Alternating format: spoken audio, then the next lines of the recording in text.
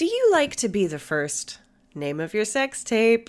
Well, if you like to be the first to listen to podcasts, you might want to check out our Patreon, because now we're offering a brand new membership tier called Name of Your Sex Tape. I couldn't help it, guys. I'm sorry. For £5 a month, you'll get an ad-free version of our weekly episode on a Tuesday, a full day earlier than its usual release.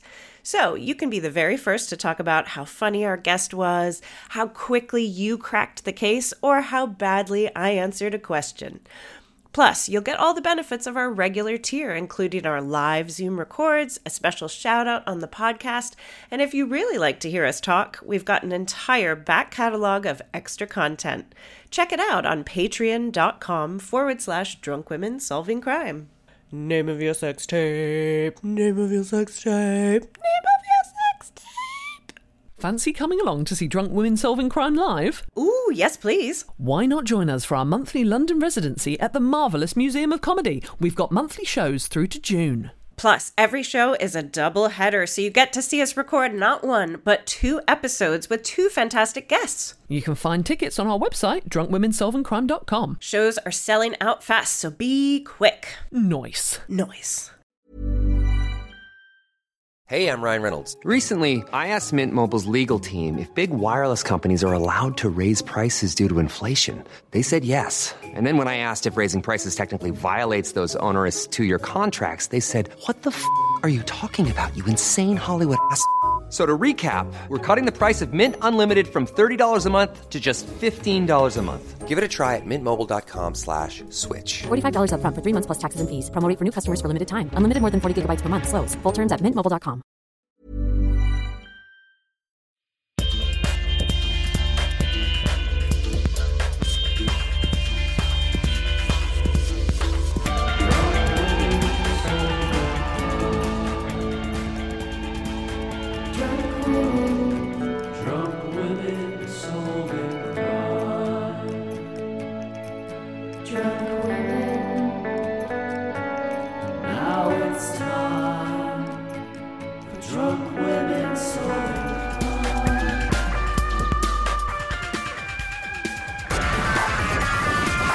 The Red Nose Day podcast mashup is back. Acast are bringing you exclusive bonus podcasts from your favourite podcasters to raise money and change lives. There have been incredible mashups featuring shows like Homo Sapiens, Off Menu, Films to be Buried With, and Football Ramble, to name only a few. But now is the one you've been waiting for, the mashup of all mashups, with Drunk Women Solving Crime and me. For those of you who previously only had ears for the Drunk Women Solving Crime team, I'm Richard Herring. I'm the host of Richard Herring's Leicester Square Theatre podcast, otherwise known as RHLSTP. And if you came for Rich, maybe you'll stay for us. We're Drunk Women Solving Crime, and your hosts are me, Taylor Glenn. Me, Hannah George. And me, Katie Wilkins. Drunk Women Solving Crime is a true crime comedy podcast, and the 3 of us rotate hosting duties. Although we're mashing our show formats together, I'm at the helm for this episode, so let me introduce this week's guest in a style he may find familiar. Our guest for this week's episode is probably best known for the time he gave an impromptu trumpet solo in the Purcell Rooms in London. He is also probably best known for the time that he won £6,000 on Tipping Point, beating Olivia Attwood, who Ben Shepherd referred to as his sloppy seconds. And he is finally, comedy rule of 3, probably best known for the time when, before we started recording this podcast tonight, he spent 20 minutes looking for our child's favourite toy called Fluffy Rabbit. Can you please welcome, it's Richard Herring! Yay!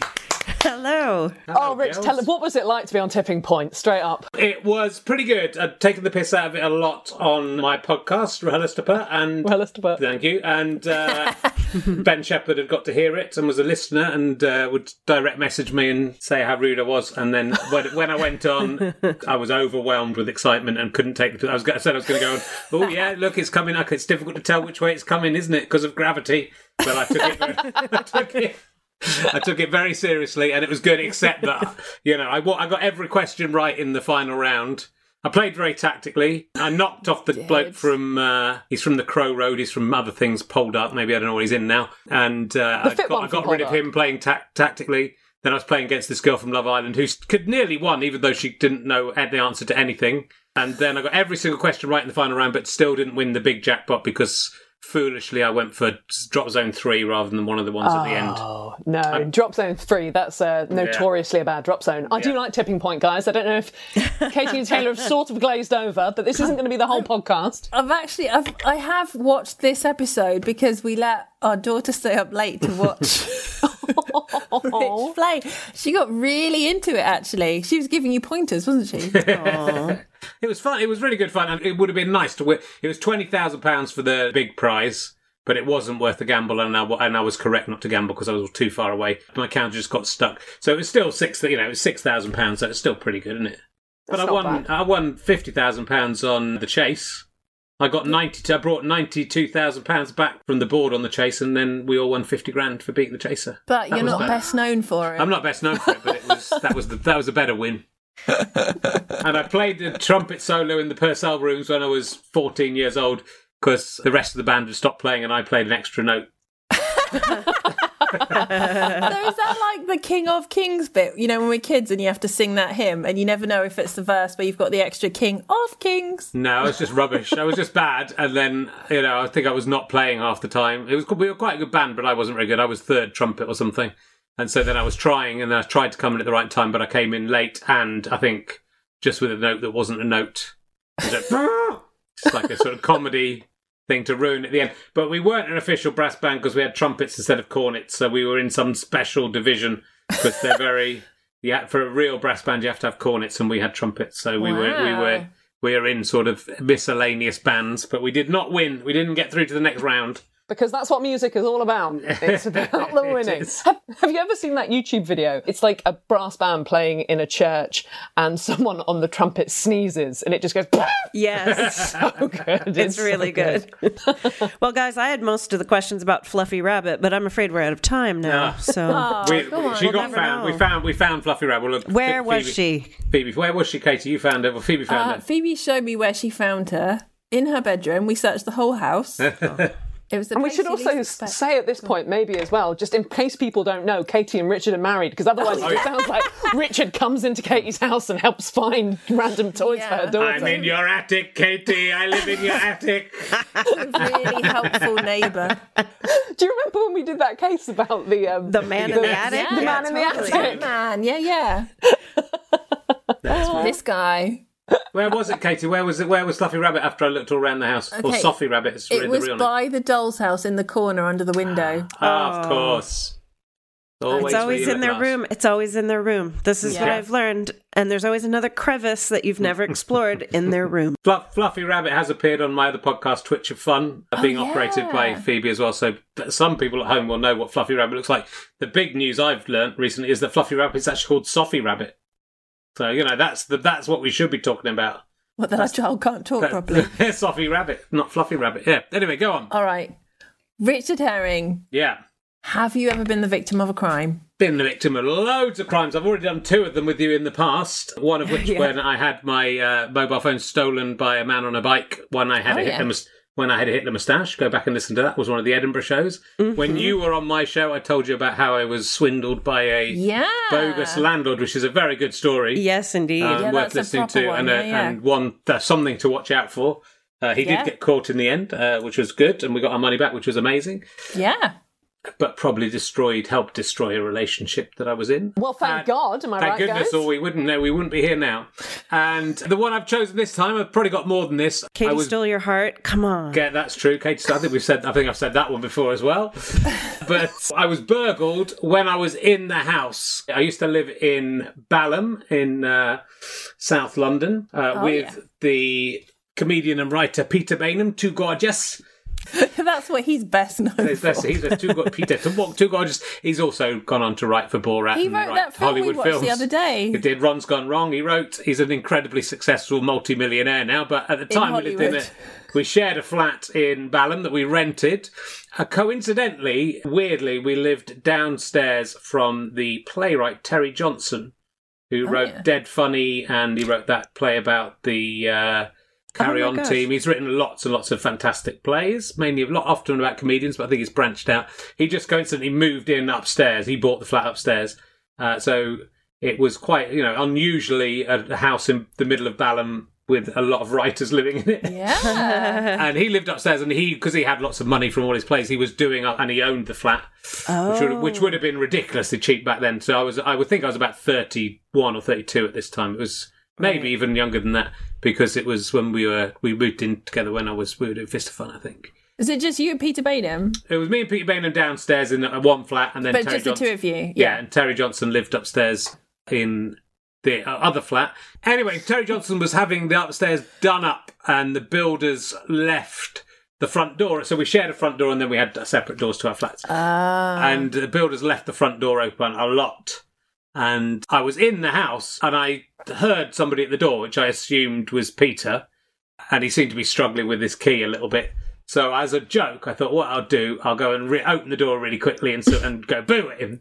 So, because that's the kind of hijinks we got up to. So I opened the door, and this guy fell into the flat, right, who wasn't Peter Bainham. He was a little bald man who felt sort of 30, 40-year-old man, maybe a little bit older than I was at the time. And he was clever, because I opened the door so quickly, and he sort of, in that time, he managed to, fall in backwards as if he'd been leaning against the door. Wow. So he managed to he realised he'd been caught. He sort of leaned on him, fell in, and then pretended he was with the builder. He said, "Oh, sorry, I'm just waiting for the builders upstairs for something," And so I said, "Oh, okay, fine." But I was suspicious. So that was very smart of him to do that. Right. So I shut the door, but then I thought, well, I'll wait by the window to see what he does. So I sat in the window at the front to see if he was going to go upstairs or just run away. And he sort of, within a minute, he very shiftily came out and saw me and sort of scarpered up the road. So although he did not really commit a crime because he was breaking and entering but didn't get in, he was attempting to burgle me. You foiled a burglary is what happened with a classic boo. It's sort of weird. If I hadn't opened the door, he would have presumably got in. He was obviously someone who could pick a lock. Right. He only had to pick the Yale lock because the outside door was the one that locked a bit more difficultly. So I don't know what I'd have done if he'd walked into the flat and it was, and I was just sort of in my bedroom going, who are you? And whether if he'd got in, he would have, I suppose he was in, he could have, if he was going to be violent, he could have been violent when he fell into the house. I think it was just funny to see him sort of look round and then run away after he tried to persuade me that he was something to do with the builders. Also, do you know what I'd do as well? If I was going to sort of break into a house, I'd knock first and just go, is there anyone in? Yeah. It just seems so stupid. Yeah, he didn't even think to check. Yeah, I think he just sort of saw the opportunity. I think because they left the front door open, but I think the door to the flat upstairs was shut. So it was just laziness on the part of the builders that they didn't want to have to keep on opening and shutting the outside door, so they just left it open. It speaks volumes about you as a flatmate because you're obviously very, very quiet. Yeah, it's true. Well, I was just in on my own. There's no one home. Yeah, there's no one home. So that was close. I'm sure there must be many, many more. I've been in fights and stuff like that. I've talked about that in a lot. I've done most of the stuff as material, I guess, somewhere down the line, but I don't think I've done that one as material. But yeah, that was a crime. He did not see that coming. That's quite a way to catch somebody off guard. It's like he wasn't expecting to break into a prankster's house. But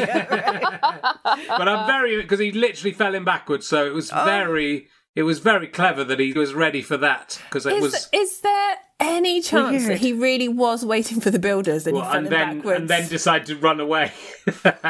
No, I don't think there's any chance. Because also he was like, he had something in the key, hole, which when he fell in I sort of forgot. But, I could hear someone struggling to open the door with the key, so he was struggling to open the door with the whatever they use. What if he really thought you were a ghost, though? We need to consider this possibility. He ran away because scary times. Because I was scary. Well, maybe he was a ghost. No, do you know what? Maybe it's the ghost of someone who lived in that flat before and had a key. Just like, well, you released him. Just say boo and you'll release a ghost. My favourite thing about this crime is that comedy foiled it.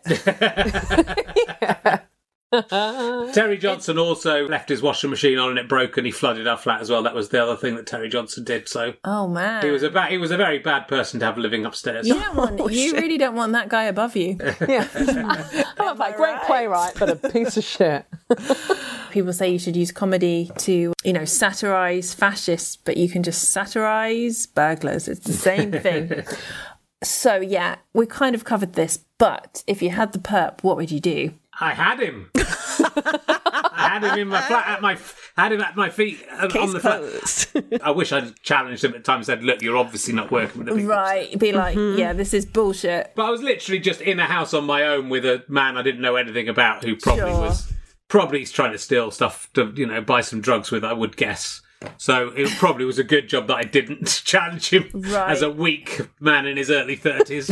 How dare you break into my flat? I should have asked him where to find some drugs. I'd say, you can come in. You could have come in and I'd have given you a tenner. You could have had whatever. I'd let you have one thing of your choice from Pete's room. I don't think he's the bloke who used to make, chicken lollies and trifle out of bits of bread and sherry and jam in our show. So I don't think Pete had much then. I'd advise him to wait 30 years and go and rob Peter in Hollywood. Rob him, yeah. You've come too early. If you're a time-travelling burglar from the future, come back in 2022. Yeah, imagine if that guy comes to just buy a share in Pete. I don't know how that would work. Okay, you would gladly share £10 with him. We didn't have much. We were renting at the time. We weren't. We'd been on telly by that stage, I guess, but we hadn't really made any money. And because we hadn't made any money, any money we made just went into our debt. We weren't well off.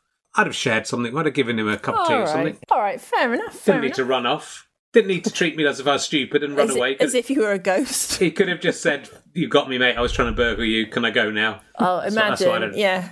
Well, you've got me. Let's just everyone be up front. Drunk women solving crime. Now, we are going to move on to the true crime portion of the Mashup podcast. So, this part is going to be very typically drunk women solving crime. I have a case. No one else knows anything about it. I'm going to drip feed some clues and everyone's going to try and work it out. Are you guys ready to solve some true crime? I am. I like this because when I listen to your podcast, I always think I can solve it. And excellent. And I always get stuff before you guys do. I bet I don't now, but I'm very much going to try. Do you know what? Because obviously we do often have a drink when we're doing this. Sometimes I listen to our podcast and I'm like, oh, well, why didn't I say that? That's a much better answer than what I said. So anyway, now, you guys, here we go. I'm going to start this case at 1:50 a.m. in the morning on the 6th of November. 2 men are returning home from a dance in Northampton. They're going to a village in Hardingstone, but it's near Northampton. Now, they're walking home in their village. They see a fire in the distance. Question, at first, what do they think this fire is? Well, if they're in Northampton, probably an alien spacecraft or something, or some kind of god. Probably mistake it for... Oh, wow. He's straight there. Straight for the god. Andrew Collins is from Northampton, who I used to do a podcast with, and, they're very credulous people. There's a lot of shoes made in Northampton. Could have been a fire in a shoe factory. Okay. That sounds like an expression, doesn't it? It's like, it was hotter than a fire in a shoe factory. Very flammable shoes. Yeah. I mean, what do they think? They think it's a fire. Okay. I thought maybe they thought it was Guy Fawkes night. Of course, Because it's the day after, right? Yeah. That's the kind of thing I would have got before you did if I was listening. It's not as easy when you're here, is it? It's hard when you're up. It's like a tipping point. It's just like tipping point, It's really stressful when you're in the zone. Wait, am I the one from Love Island? So yeah, ding, ding, ding. Taylor is correct. They think it's Guy Fawkes night. Now, as they get closer, they pass a neatly dressed man carrying a briefcase. They remark to him on the blaze, and he replies, it looks like somebody's having a bonfire up there. As they get closer to the fire, they realise it is not a bonfire. Question, what is it? A picture of a bonfire. They're just so credulous. Someone's a really good artist. A regular fire. Regular fire. I think it's a vehicle on fire. I think it's like a security van full of gold on fire.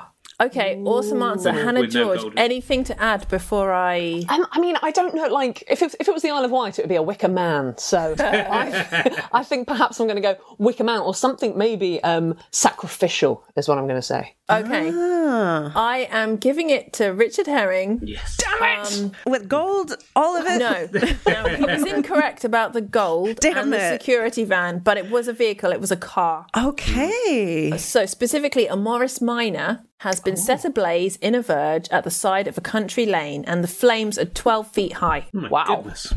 Are you writing this down? No. What was that? He's keeping score. I was wiping something off the table. Okay. What's a Morris Minor? I can't just let that go by because I've never heard of that. Sorry. Just for our international listeners who may not know, is that a well-known make of car? Is it a really old make of car? Because we don't know the year yet, do we? Probably 50s, the Morris Minor, but I think people had Morris Minors in the 50s, 60s, and 70s. Okay. It's sort of like we're building a story now. Notoriously, I think like a district nurse would drive a Morris Minor. Yeah, There's something about nurses and that sort of thing. Oh, just blew this case wide open, Is it quite a compact vehicle, maybe, I think? I don't know if there was a Morris Major. All your vehicles are compact. Come on. All right. Well, yeah. It's not an American car. That's what your wife said to me in the shower this morning. Hey. That was for you, Katie. Thank you. I love it. You're so welcome. Now, they found this car on fire, 12 feet flames. Because this is a village, in whatever year, we'll get to in a second, they get the local constable and he gets another guy, and then they put the fire out themselves with water from the local pond. And once it is out, they discover something inside the car. Question, what do they discover? We've ruled out gold. Yes, that's true. So there's only so many things left. Is it a wicker man in the driving position? Excellent guess. A wicker driver. A wicker driver. Well, it might be a person. Ooh. I think they'll be dead if it's a person. I mean, anything that's in there is going to be quite badly burnt if the flames are going 12 feet in the air. Yeah. But I would imagine, unless it's a vehicle that's been used in a robbery, in which case there won't be anything in it, but it's a vehicle that's being used in a murder, I would guess. Ooh, excellent instincts. Yeah, and I'm thinking... Sorry, Taylor, go on. No. Female workplace. With Rich. It's a female workplace. I'll just barge in and answer first, and then you can... Actually, Rich, are there any catchphrases you can sing? Have you ever tried to suck your own cock, ladies? Can you sing it? Do I have anything? So, I mean, I've got lots of singing. I've got from my other podcast. I've got babushka. Oh, dadushka. That's from Twitch of Fun. Okay, if female workplace comes up again, feel free to sing that. Okay. You're all my babushkas. That will... Oh, thank you. Wait, does that mean grandmother, though? It is presumably very offensive. Anyway, what were you guys going to say? I was thinking, maybe there would be something secret, because I'm thinking about this guy with the briefcase, right? And in the suit in the middle of the countryside. Randomly leaving the scene. Is it evidence? Is there some evidence in there? So maybe some papers or something. All right, we've got Wicker Man or evidence from Hannah. We've got body or murder from Rich. What have we got from Taylor? For some reason, I don't think it's a person, but I can't think of what else it is. There's stuff. Is it stuff, Katie? All right, stuff. Excellent answer. Thanks. Loads of shoes. From that damn factory that keeps lighting on fire. All right, burning rubber. I tell you what, I'm afraid I've got to give it to Richard again. Although technically, Taylor, it is stuff. Thank you. It's a body. A body is definitely stuff. That's what cops call it. We found stuff. That's right. I mean, it's not stuff. Okay, right. Trigger warning if anyone is that way inclined. Are you inclined to be triggered? That's the thing. I will continue. You've had the warning. The charred remains of the head is on the driver's seat, and the right arm is burnt off at the elbow, and one of the police thought the head was a rugby ball when they first approached the car. Now... Yes, exactly. You mean the pond water didn't work? That's crazy. It didn't save this burnt man's life. Now, a wooden mallet is found near the car with 3 human hairs attached to the head. Ooh. The fire has pretty much destroyed this car, but the number plate at the rear was still largely visible and not damaged. And the police were able to determine who it belonged to, and it belonged to a man called Alfred Arthur Roos. Now, the two men that had found all this told the police about the man with the briefcase that they had seen, and an appeal was also issued in the press for that man to come forward to help with inquiries. Now, what I'm going to do for this bit is I'm going to give you a little bit more forensic information of what was discovered, and then I'm going to get you to guess the year, okay? So, the things that were found, there was a forensic examination of the vehicle, and that revealed a joint on the feeding pipe between the petrol tank and the carburetor of the vehicle had been loosened before the fire had ignited, and that allowed petrol to freely stream into and beneath the car, which indicated that the blaze had been deliberate. Also, spectroscopic tests conducted upon the victim's blood and a microscopic examination of his air passages revealed that the victim had been alive, albeit unconscious, when the fire had started. Furthermore, he was estimated to have died within 30 seconds of the onset of the fire, and the victim himself was estimated to have been between 33 and 37 years old. Due to the condition of his lungs, he had likely worked in an extremely dusty atmosphere throughout his life. So my question is, what year do we think this is? 52. 52 from Taylor. Because of the Milton Berle car. Okay. Yeah, I mean, it's sort of got to be around about there, hasn't it? I would say, I don't know when the Morris Minor started. Let's go for 62. All right, 62. Hannah George. Is Hannah going to keep the pattern, or is she going to go her own crazy way Higher or lower? with an odd The price number? is right, Hannah. Come 1912. 1912. Yes, 1912. 1912. In that case... Oh, it's earlier than we've said, isn't it? Okay, yeah. I think Taylor is the closest with 52, but the year is 1930. Oh, yeah. That's closer than 1912. Oh, actually, I'm 22 18 years off. No, it's Hannah. Is it Hannah George? Equidistant. It's me via Rich, though, because Rich can do maths. well, Rich knows my. I love the fact my catchphrase on this is 1912. Yeah. So yes, I guess I was closest. Wow, that's much earlier. Is they had Morris Minors in 1930? Yes, they did. Wow. Please take any further questions on that subject to Wikipedia. Now, this car belongs to Alfred Arthur Roos. He is 34 years old at the time. That checks out, if he is the victim. Now, DNA is not properly invented until 1953, and it is not used in a crime case until 1987. Wow. So, we do not have DNA in this case at this point. Now, the police go to the wife, Mrs. Rouse, and she lives in Barnet. And she was able to confirm that her husband had left home at approximately 8:30pm on the 5th of November to attend a business meeting in Leicester, and he had arrived home at a time that she believed to be approximately 2am the following morning. He didn't say anything to her. She was then asked to accompany police to Northampton to assist in the identification of the victim. But due to the condition of the remains... Come look at the stuff. Yeah, come look at the stuff, right? She was not allowed to see the body because it was horrible. She was asked to confirm whether she could identify scraps of clothing and a wallet which contained 30 shillings, which had been found on the victim. She stated that the items of clothing looked like those that her husband had worn, but she couldn't be certain, and the wallet had definitely belonged to her husband. Okay. So my next question is... do you guys think this is the body of Alfred Arthur Rouse? Ooh. No from Richard. Before you guys answer, I just want to recap. It's his car, it's his wallet, it's his style of clothing and age, but is it his body? So stick with no from Richard. Because you wouldn't have asked us if it was. That would be too obvious. Would I? I think Alfred Rouse is the man with the briefcase. Ooh. Oh my God. Oh, twist. Business briefcase. I agree, though. I think that if you're going to do anything like that, if, for example, he wanted to fake his own death, doing it via fire is often a good way of doing it. And interesting that the wallet survived. Yeah. So maybe, did he go, I'm just going to go out and buy a flame retardant wallet? I would be interested to know what it was about. And also it's the 15 shillings, they were definitely my husband's 15 shillings.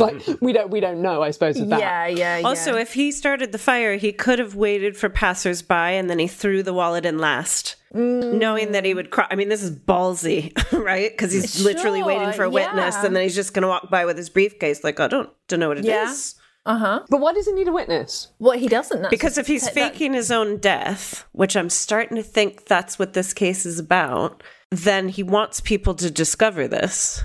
Okay. And identify it as his body.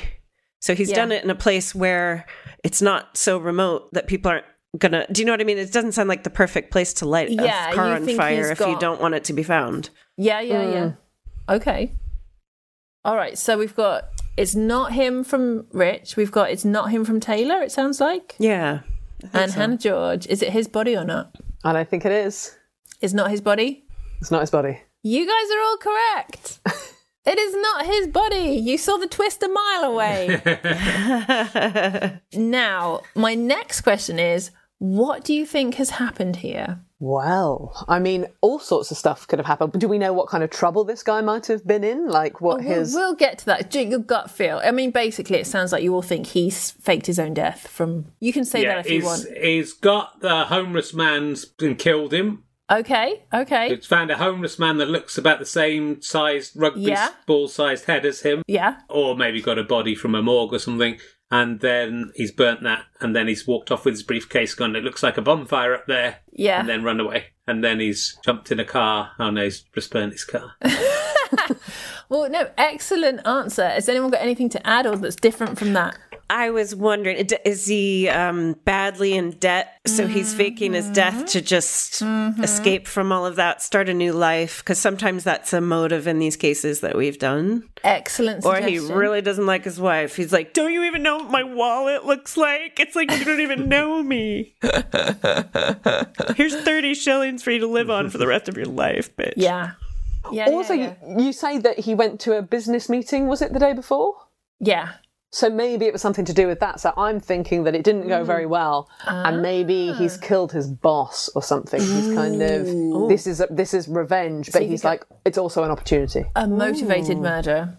Okay. Maybe because they're exactly the same age and his boss is more successful, because that pisses me off about people when I find out their age.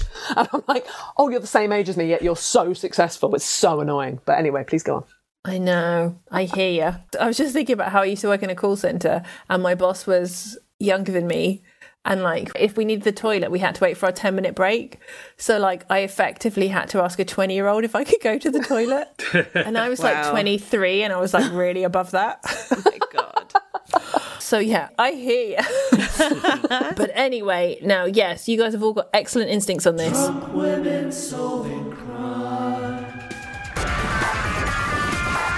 This Red Nose Day, your donation will help people here in the UK and around the world live free from poverty, violence, discrimination, and support them with their mental health.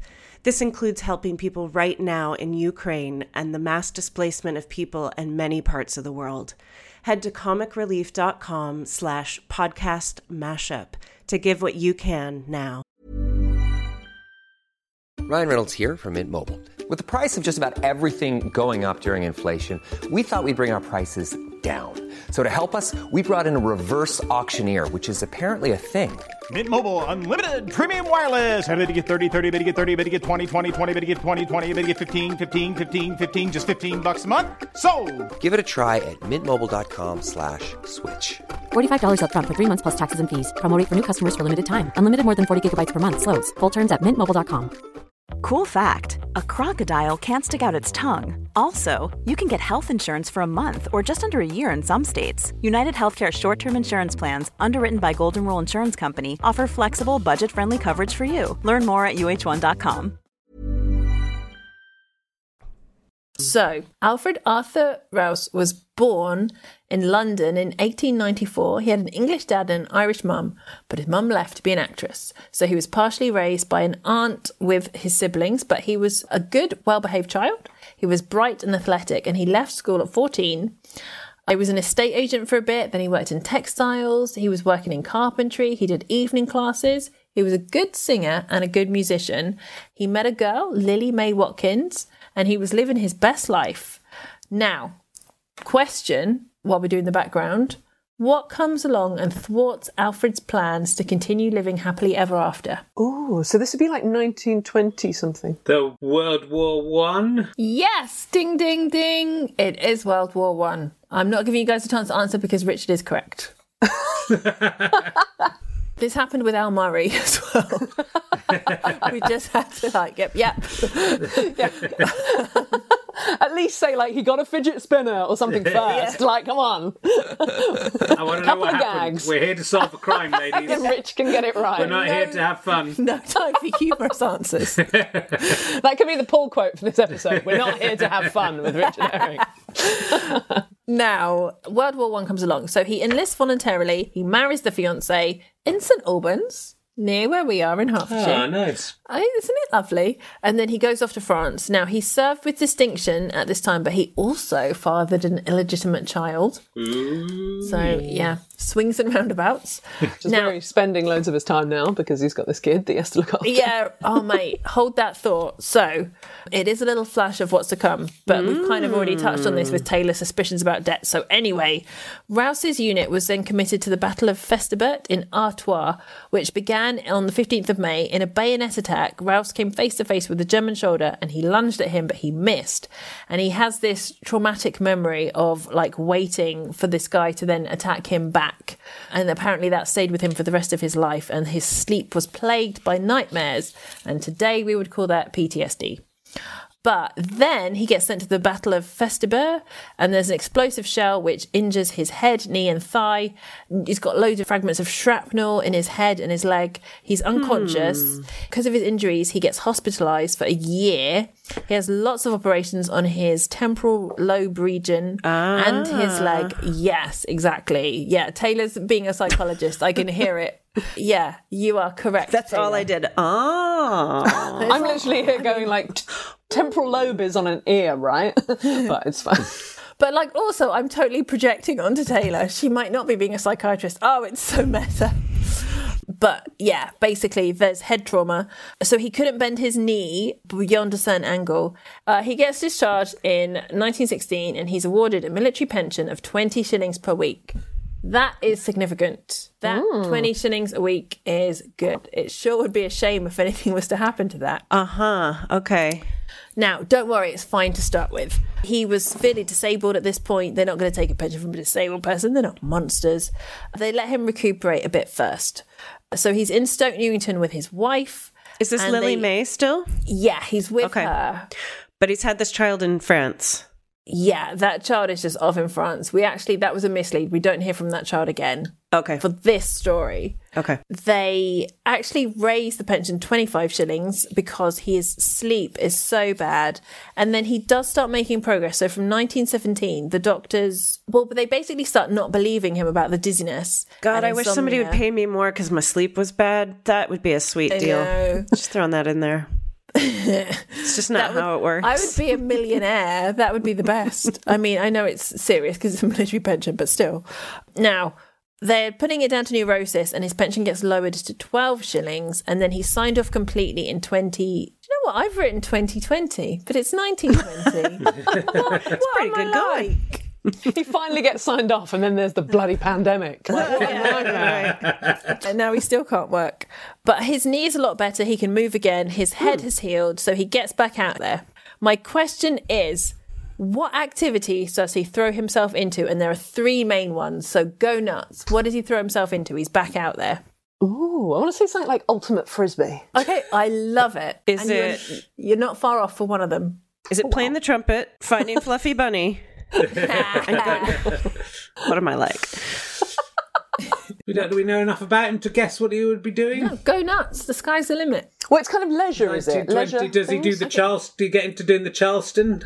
Okay, the Roaring Twenties kick in? Ooh. We are in the Roaring 20s. That is a hard dance with a tricky knee. Yeah. Okay. All you guys know about him is that he had lots of different interests and he fathered an illegitimate child. Mm-hmm. Does he fuck loads of women and have more illegitimate children? That's what I'd do. Okay. In the 1920s. Sure, not now, right? Yeah, not in the 2020s. Yeah, he becomes a fuckboy. Just right, yeah.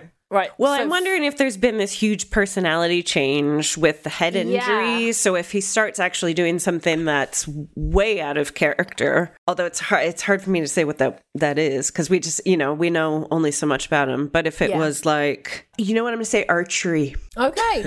I don't know why. What? Frisbee and archery, I'm giving you guys a point. One of the things is he joins a tennis club. Oh, okay. I feel like that's the same thing. As archery or as frisbee? Which do you think that's closest to? It's similar to both. Jesus Christ, don't play tennis with Katie. Do you know what? Rich will never play tennis with me again. Katie's not very good at tennis. I'm really bad. You'd be better if you had a bow and arrow, though. Yeah, that's true. I would imagine that. 15 love, motherfucker. But do you know what? It's like a sport hobby thing. He's getting active. Yeah, okay. He's enjoying his body. I'm giving Rich a point and Hannah a point. He turns into a fuckboy. Right. Okay. Oh, well done, guys. And the third thing is he gets a job, well, sort of like mechanical vehicles initially, and then traveling, sort of salesman, driving, and then traveling. So he's like a sort of a door-to-door salesman. But basically, he starts having lots of affairs. He presents himself as single and ready to mingle. That's handy when you're a door-to-door salesman. You can kill two birds. Absolutely, he kills lots of those types of birds. Starting with... What was he... was he, like, selling spunk? What was he doing? Do you know what? He sells different things. He starts off in sales with car-type stuff. Okay. And then over the next few years, he ends... I'll get to what he's selling, but to start with... I have not heard the word spunk in a very, very long time. I just want to thank Love Island over there for bringing that word up. The villa is absolutely caked in it. So if you say bonk later, then you win the retro bingo. That's just two 90s. Okay, now get ready to be slightly grossed out. He seduces a 14-year-old girl. No. Knocks her up and abandons her to give birth in a home for unwed mothers. Oh, dear.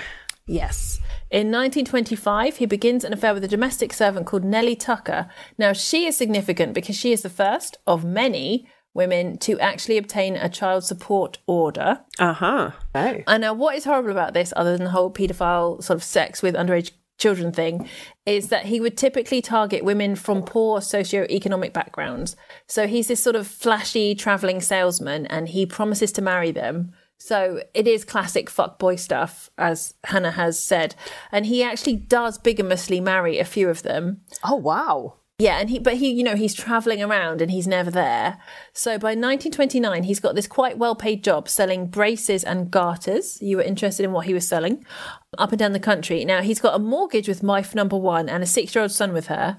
And so that's sort of okay. But the other child support starts mounting up and he has to form a plan. Okay. In 1930, he buys a Morris Minor. Oh. And he draws a life insurance policy for £1,000 in his name. Oh. You can't claim on yourself, though. I'm dead, I guess. You can't go, I'm dead, can I have my £1,000? This is a great point. And presumably wife number one would get it, or he puts it in another name that he's also got the ID for. I'm not sure exactly how that would work, but that's a good point. Wouldn't he have control over however she holds her finances, though? Well, it's only going to be one bank account. They probably whack it into the family bank account, which is really his. That's true. She probably doesn't have enough rights. That's a good point too. Or just like her brother just inherit all his money, because you can't trust. Where's the nearest man? Where's the nearest man? Where's we gotta give this money away? Yeah. Or does the 6-year-old son get it? Who knows? Now, my next question is, because we're basically sort of back up to date. Mm-hmm. So 2020. Yep, with you. Now, you guys have touched on this, but who do you think the man found in the car was? Ooh. Well, okay, Rich said a homeless person, and it sounds like he was very unscrupulous about anyone who was having a hard time, so yeah, it seems like that would stack up. Uh-huh. And Hannah said boss. But you guys might, now that you know the background, you might want to change your answers too. Well, I can't help thinking that if he's selling braces, and did you say, what else was he selling? Garters. So he's actually meeting these women through what he does as well. But braces are for men, right? Yeah, but garters are for ladies. Garters are for women, though. And that's how you get with the ladies. Go, you want to try on this garter? Yeah. To put it up on your leg. That's right. Is this reminding you of your first date, Katie? Wow, I'm so turned on right now. Yeah. Let's have a look at the other leg. Ooh, that's what I would do. If I was Guys, him. it's a good. I'm right making notes. notes. The podcast. I'm so hot.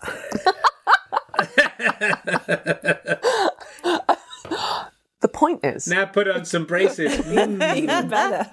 That's right. guys, and as much as I want this to really see out how far it'll go, I also think that potentially, what I was thinking is, was he the husband of Nellie Tucker or something like that? Because presumably what I'm saying about the braces is that, you know, you don't knock on a door knowing if it's going to be a single woman, but what if you think, I'll have a bit of that, realise she has a husband, she's like, well, I want to be with you, why don't we knock him off as you? So I think it might be linked to somebody that he's got pregnant. Excellent guess. That is a good guess. And what it turned on to be like, I'm worth £1,000 if I kill somebody and make it look like me. I can only really do any of my proper thinking when Rich and Katie are flirting. So we're going to need more of that if you want anything else from me. It's just like a real detective situation. Yeah, okay. I think it's got to be someone he doesn't know, hasn't it? Otherwise, it's too easy to trace back to him. So I think he's just... Okay, yeah, you're sticking with... I'm going with an itinerant or a cadaver that he's procured from somewhere. Right. Although you said he was still alive, right? You said the suggestion... he was still alive in the car. That's right. That's right. Nah. So pretty much ruled out... Not a cadaver. Ruled out cadaver. So presumably somebody maybe that he's got in the car with him to sort of drive to this spot, unless he's like tied him up and, you know, you kind of presume that he is someone he knows. Of, that kind of thing. I was just thinking, did he literally say, like, you can have a drive if you want, so get into the driver's seat? You know, do you know what I mean? Because I'm thinking that he must be sat in the driver's seat, right? So... Oh, I just spilled petrol on you. Oh, I've dropped my cigarette on you. Sorry. So it was a decapitated body, right? Well, we don't know if that was because of the fire or because of him, but yes, when they found it, it was. Well, it can't have been decapitated if it was alive. That's true. Yeah, just because that's an extra brutal. You don't need to do that to kill somebody. So there's an element of brutality that maybe doesn't stack up with all this. Okay. I'm going to get a stranger, kill him because he looks like me and light the car on fire. Why would you decapitate a body unless you're sadistic? And nobody who plays tennis is that sadistic, you know? Unless it's archery tennis. Yeah, I mean, that's, very Hunger Games, to be fair. But no, that's all I got. Okay. All right, well, good instincts. It was a man he met in a pub. And this is very sad. This person is still to this day literally unknown. Wow. And I will get to some more details about that. But for now, so Rouse was literally, as you guys have touched on the hunt for somebody of a similar build to him. And on the 3rd of November, he meets this guy, and this unknown guy was down on his luck, and he made some comment to Rouse along the lines of, no one would care if he lived or died. So Rouse, absolutely, horrible. Rouse promises him a job in the Midlands and that he'd pick him up en route to that job on the 5th of November.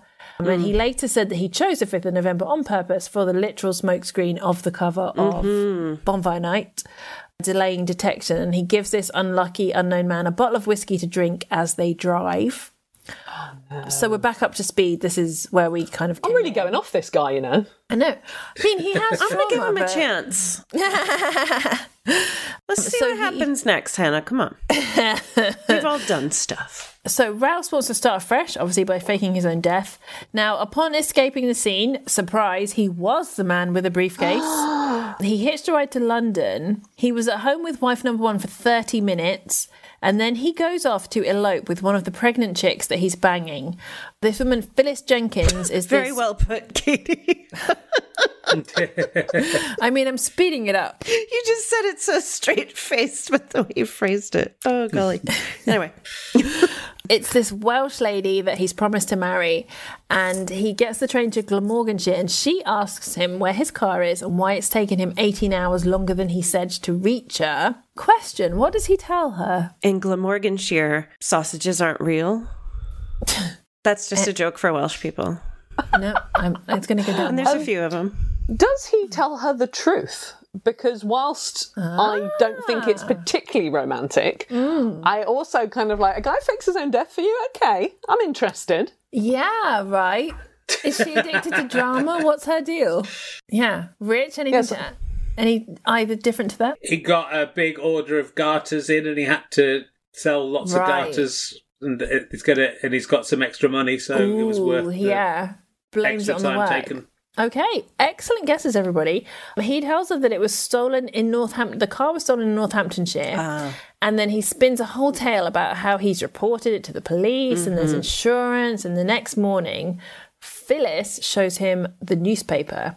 And on the front of this newspaper is an image of a burnt out car. And the whole article is like speculation about whether the deceased occupant has been the owner, if he's been murdered.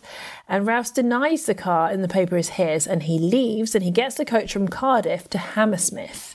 Question, what does Phyllis Jenkins do next?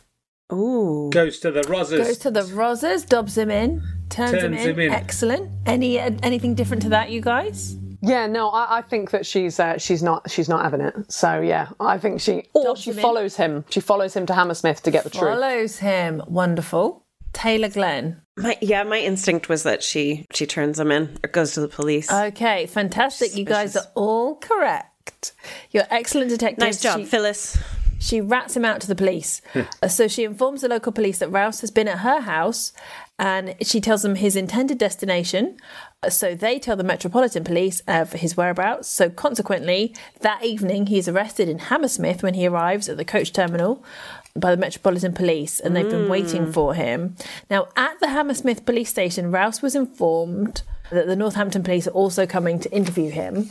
And he spins he just basically gives this rambling statement.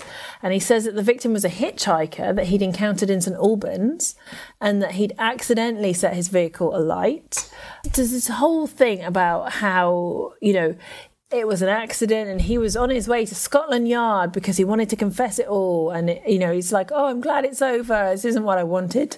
I was just saying, it sounds like our son who every time he does anything wrong goes, it was an accident. Yeah. It does. It's chilling.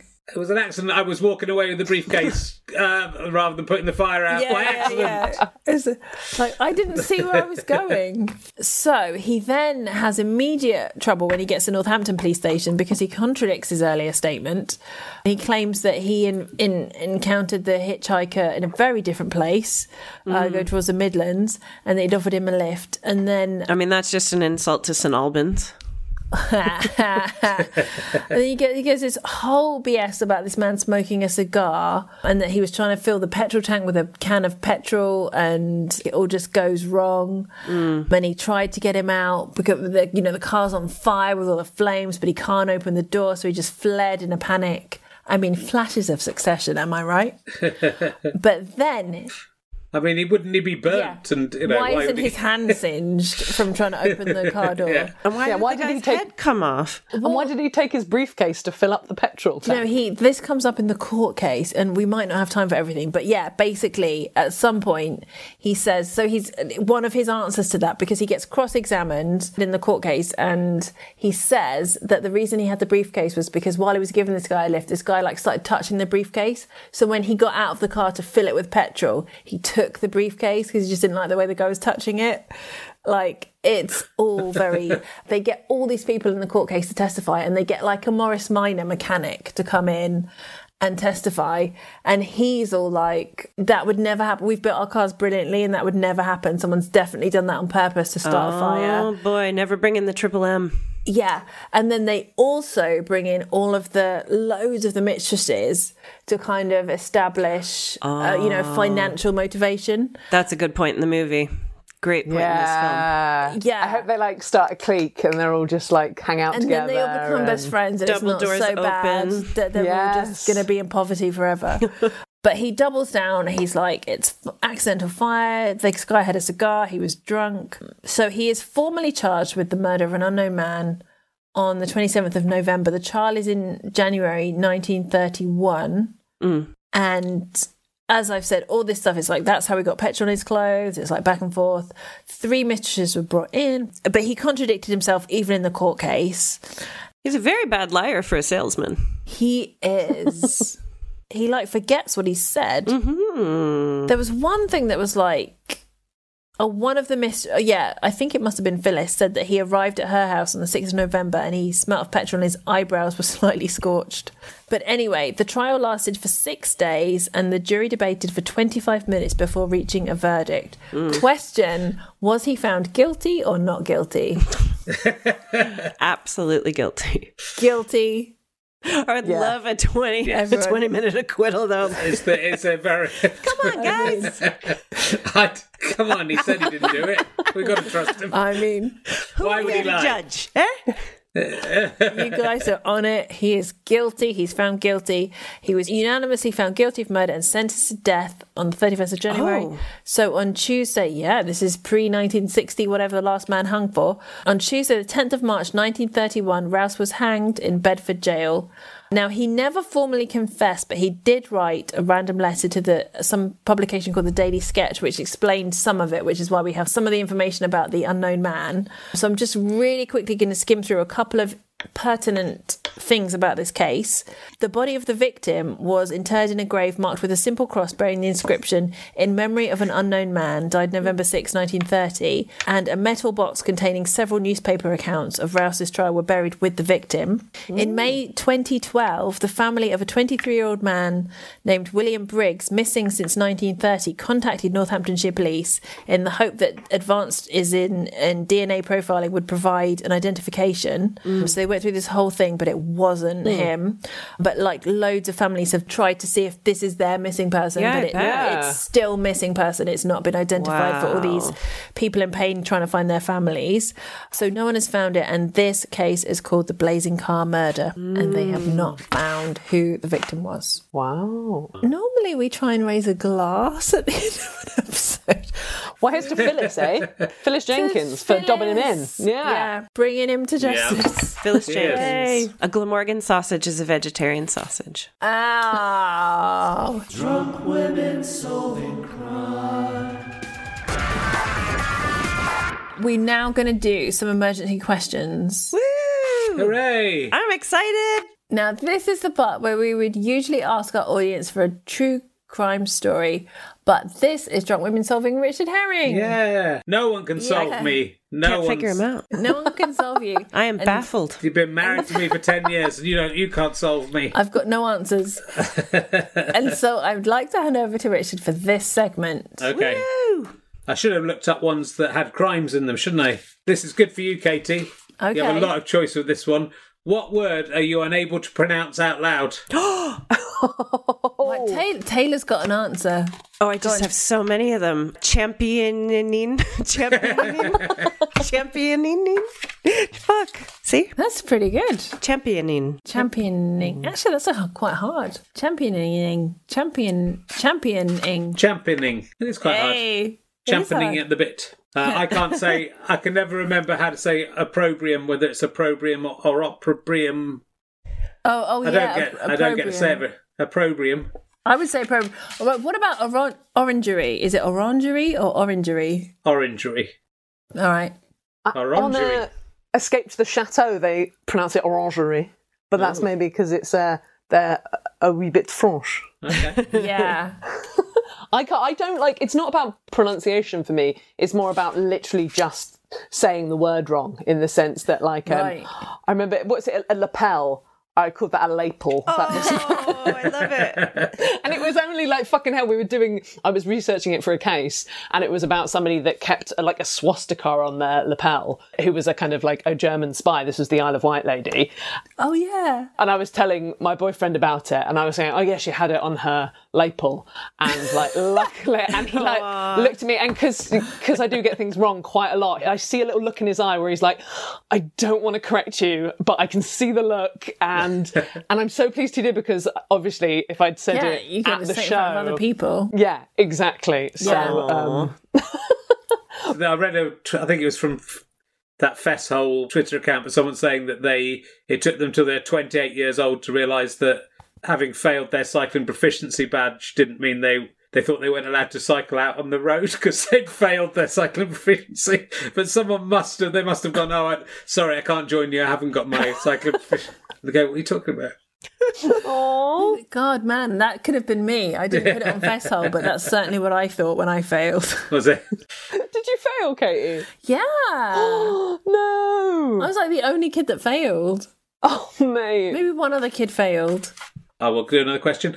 Here's one that's vaguely crime related, but probably the answer is no. Have you ever taken a lie detector test? Yes.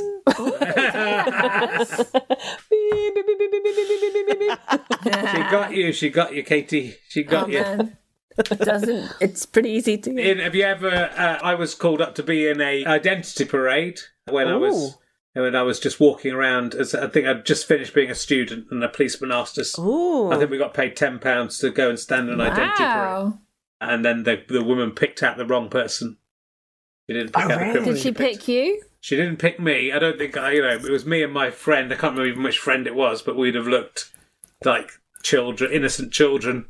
But we all laughed because she picked the wrong person, and we knew who the right person was because he came in, with policemen in handcuffs, and then was let out the handcuffs. So he found it quite funny. I think it was definitely him that did it, but he found it quite funny that she hadn't picked him out. Do you remember what the crime was? No, I can't remember. I hope it was something really traumatic. I'm not sure we were even told what the crime was, but we, we all joked with the guy being picked out that he had to go into prison and stuff. But, Oh my God. yeah, so there you go. Is that how they do that though? For like lineups, they'll literally find you from around the street. I think they just go and find people who vaguely fit. They don't like have a casting agency to go, right, let's get 10 guys who look exactly like the description. Do you know, you're not trying to get because the police are not trying to. Would do it. The police aren't trying to get the person off. You know what I mean? So they actually just need 10 people who vaguely resemble the right sex, because we we're all different heights and everything. So it wasn't like let's make it difficult. They're not trying to. One of my nightmares, though, if I got picked for one and we're supposed to vaguely look alike, and I'd be like, "Oh my God, they're horrific looking." Yeah. Is this what you think I look like? Well, everyone says I look like Charlie Boorman, who's going to be a guest on Rahelis Bassoon, and I find him quite an unattractive man. So very upset. Well, you're going to open with that. I'm going to tell. Yeah. I need him to tell me to put on some braces, and then I'll know if he's sexy. Okay. This isn't an official one, but I've always wanted to ask you, what is the worst crime you 3 young ladies have committed yourself? Oh, good one. I used to shoplift quite a lot. I still pick and mix. One pick and mix whenever I go to a pick and mix on principle. On principle. What is the principle? They're too expensive, so they're stealing from us. So I'm like the Robin Hood of pick and mixes. I steal from the pick and mix rich people and give to me. And give it to me. To myself. Right. What do you go for? Do you try to go for the most valuable pick a mix? No, that would be the heaviest, would it? What is the most valuable? Well, probably those giant gobstoppers would be the biggest score if you were going to do that. Those big gobstoppers of that, but they're quite hard to steal. Harder to steal. Is that a gobstopper in your pocket? The one I went for was like the cola bottle, but it tastes of like bubble gum. That one, it's a sort of bubbly gum. I haven't done it for a little while because pick and mixes have been closed for 2 years. Is that because you've stolen so much? I've taken so many that they're all going out of business. Yeah, but also now people aren't allowed to touch sweets anymore. It's the big victim of COVID. That industry has gone down. I stole an industrial-sized tin of black olives. Wow. From my school huge cafeteria kitchen. Brilliant. Just because I wanted to. Yeah. And I really like black olives, but we didn't have any fridges. So I hung this giant can of olives out my window for a little while, but there's nothing, like if you ever want to quit olives, get as many olives as you can and just have your face in them all the time. It put me off olives for years. Wow. So there you go. That's so like, what are you rebelling against? What are you at? Boarding school. The best stealing crimes are when you steal things you don't need or want. Yeah. Just for the thrill. When I shoplifted, I did often take things I was quite depressed when I shoplifted in my early 20s, and it was embarrassingly late, and I'd often take things I didn't need or want. I stole a hairdryer that we actually still use in our house. What? That's levelled up for a fucking jelly bean, mate. Yeah. But I didn't really need a hairdryer. Wow. I just did it because I thought it was quite an impressive thing to steal. You wouldn't be able to do that now. Yeah. Man, you can't... It was a cheat. You can't buy a house, you can't steal a hairdryer. God, I thought this crime you shared was brutal, but whew. Yeah. Some harrowing truths. Which hairdryer is it? It's a little grey one. I think we still use it for one of the... I think we've still got it somewhere. What about you, Katie? What crimes have you committed? I did steal an eyeshadow. Wow. Oh. So tiny. What colour was it? I must know the colour. I'm feeling blue. Yeah, it was blue. Yeah. I mean, there's only like 3 choices, so it was a good chance I was going to guess. Oh, do you know what? I've stolen bananas. No one steals brown. Quite recently. Stolen bananas? Yeah, because you have to weigh them when you do the self-checkout. Yeah. And it's like a faff. So I was like, just putting to one side because I didn't do it last. I can't believe this is the episode that we find out that you guys are both going to hell. This is amazing. The herrings go to hell. What a podcast that'll be. The last few times I've paid for the bananas, it was just this little glitch. I've never shoplifted, but I do remember when I was a teenager, I went shopping in like a clothes shop with my mum, and then we walked out having paid for our goods. But sometimes you walk out and the alarm will go off because sometimes they leave a tag on. And so we walked out and the alarm went off, and rather than just walking back inside, I thought it'd be funny. I turned to my mum and I just went, "Leg it!" and ran off. And my poor mum was stood there. She was so annoyed with me. It was great. So I guess no crimes, but just great pranks. Great bands, yeah. I thought you'd have done the worst crimes out of everyone there, Hannah. I'm disappointed. Hannah? Yeah. Hannah's the well-adjusted one. Yeah, that's what we think, but we will unearth the horrific crimes. I've never looked in your freezer. Do you know for what? A start. Hannah did confess a terrible crime on a different episode when she brutally killed that worm. Oh yeah, she fried a worm by mistake. I fried a worm. It was an accident, to quote your son. I was about to ask you, have you ever killed a mouse? But I was going to change it into, what's the biggest thing you've ever killed? So is a worm the biggest thing you've killed? It was a really big worm, and that was its downfall because I wanted to keep it to take it home. So I put it on a wall, and it just fried in the sun, which was in the middle of summer. Yeah, it was awful. I've always felt bad about that poor little worm. When you first told the story, you clearly felt so bad. Like, you're exonerated. But the biggest thing I've killed is a horse.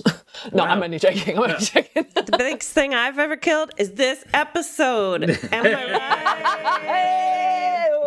Oh, this has been fun, guys. Yeah. Amazing. Hooray. It just remains for me to say thank you so much for joining us, Richard Herring. Yes, thank you. I'll see you in bed later. Hannah. You know. After I've eaten Taylor's ass. Oh, best episode ever. Well, that's it for this epic mashup. Thanks so much for listening. It's been great. But before we go, here's an important message from Comic Relief. Red Nose Day is back on Friday 18th of March 2022. You can make a difference and have a laugh doing it. You have the power to change lives. Whether you sponsor a friend's fun run, donate to dress up, hit the bake sale hard, or simply text in from your sofa, every donation makes a difference. Whether it's a little or a lot, the money you donate will help tackle poverty, take action against violence, and bring an end to discrimination. Red Nose Day is built on the power of laughter and making a difference, and we've never needed that power more. If you can, please give £10 this Red Nose Day and support people living incredibly tough lives. Text podcast to 70210 and donate £10 today. Text costs your donation amount plus your standard network message charge, and 100% of your donation will go to Comic Relief, a registered charity. You must be 16 or over, and please ask the bill payer's permission. For full terms and conditions, visit comicrelief.com/podcast mashup. Drunk Women Solving Crime is produced by Amanda Redman.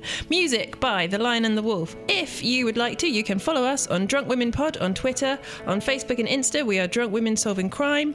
And please review us on Apple Podcasts. And also... Hello, this is Danny Pellegrino, host of the Everything Iconic podcast, and I'm here to tell you all about Splash Refresher, because hydration is mandatory, but boring is not. Now, I love my water, but if I don't spice it up, I'm not going to finish what I took out of the fridge. That's why I love my Splash Refresher, which is flavorful, delicious, bright, hydrating, and 0 calories. The wild berry flavor is my fave. No, wait. Is the pineapple mango flavor my fave? You know what? All 5 craveable Splash Refresher flavors are my fave because they're so delicious. So get hydrated and enjoy it with Splash Refresher. If you have a crime that you would like us to solve, write it on a review on Apple Podcasts as well. Thank you to ACAST and thank you for listening. Bye! Hey, Hannah. What's better than drunk women solving crime? I mean, absolutely nothing. Ooh, I know. Drunk Women Solving Crime Live. That's 1 point to Taylor. Whatever, I won an Emmy. Catch us live at our monthly London residency at Covent Garden Studios. Next show is Thursday, March 24th. It's a double header, so you'll get to see 2 guests and 2 episodes recorded. Which means a delightful second recording in the flesh. Get your tickets from our website, drunkwomensolvingcrime.com, or straight from dice.fm. Be there or be square. Sassy Katie. You know it, bitches. Live show. Live show. Live shows.